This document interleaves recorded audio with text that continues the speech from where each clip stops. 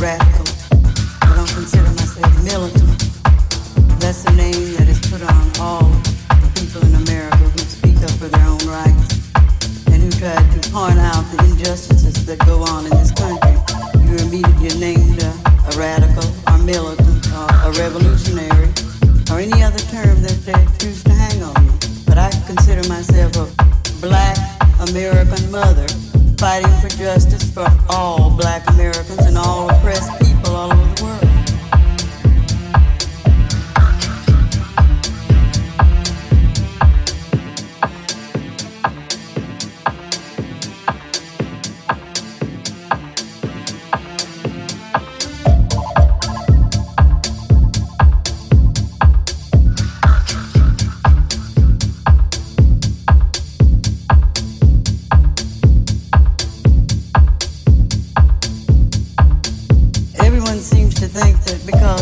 George was in prison, that he was a madman or a monster or something like that. But they failed to look at all the black men who are in prison, all the poor people who are in prison, and tried to figure out the reason behind these people being in prison.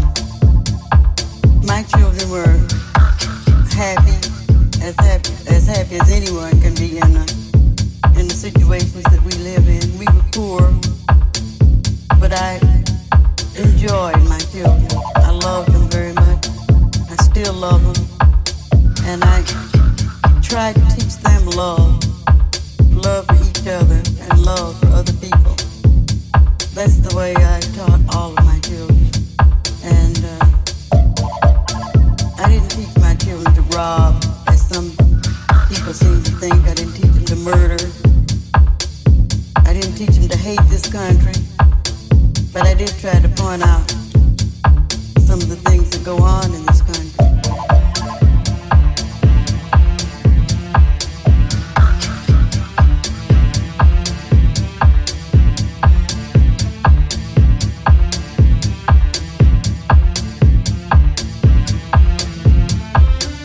I was grieved by his death, but I wasn't shocked because I felt like he would be killed.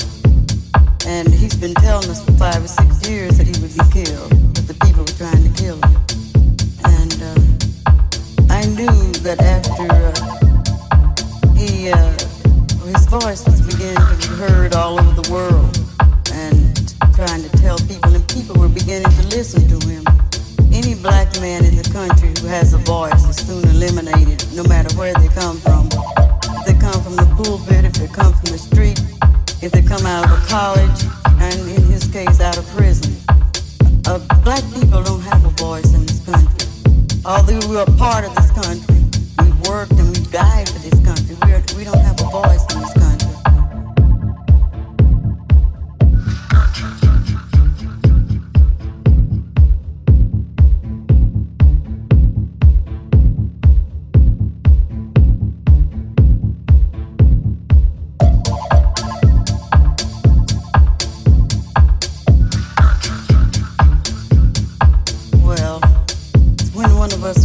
We usually have a long, drawn-out funeral and pray, sing hymns, and grieve thereafter until we try to forget.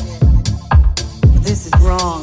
For every black man who dies, for every oppressed person who dies, it should mean something to us in a way where we're going to make the fight harder.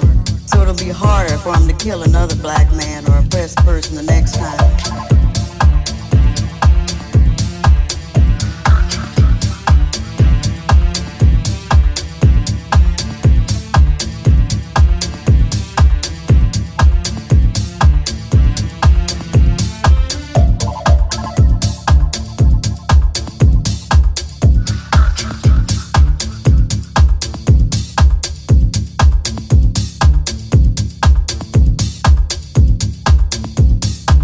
First of all, we want to get a petition to the UN and see if these people who are so concerned about all human beings all over the world can help us do something in this country, who's also concerned about all human beings all over the world, to do something about what's going on in this country right here and all the other prisons and all the other oppressed countries all over the world. I think in order to really help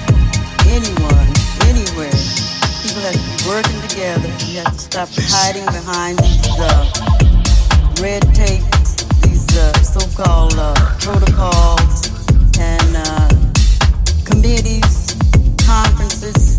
We've had these things for years and years and years. And people are still dying. People are still being oppressed. People are still starving to death. And we have to do something more concrete. We have to get everybody interested in changing things. You know, situations can be changed if there are enough people willing to change it. We have to stop sitting at home waiting for the next man to do something that we should be up doing ourselves. We go home and we sit in the house and we say, well, this person is really working hard, instead of going out helping this person to work hard to get change.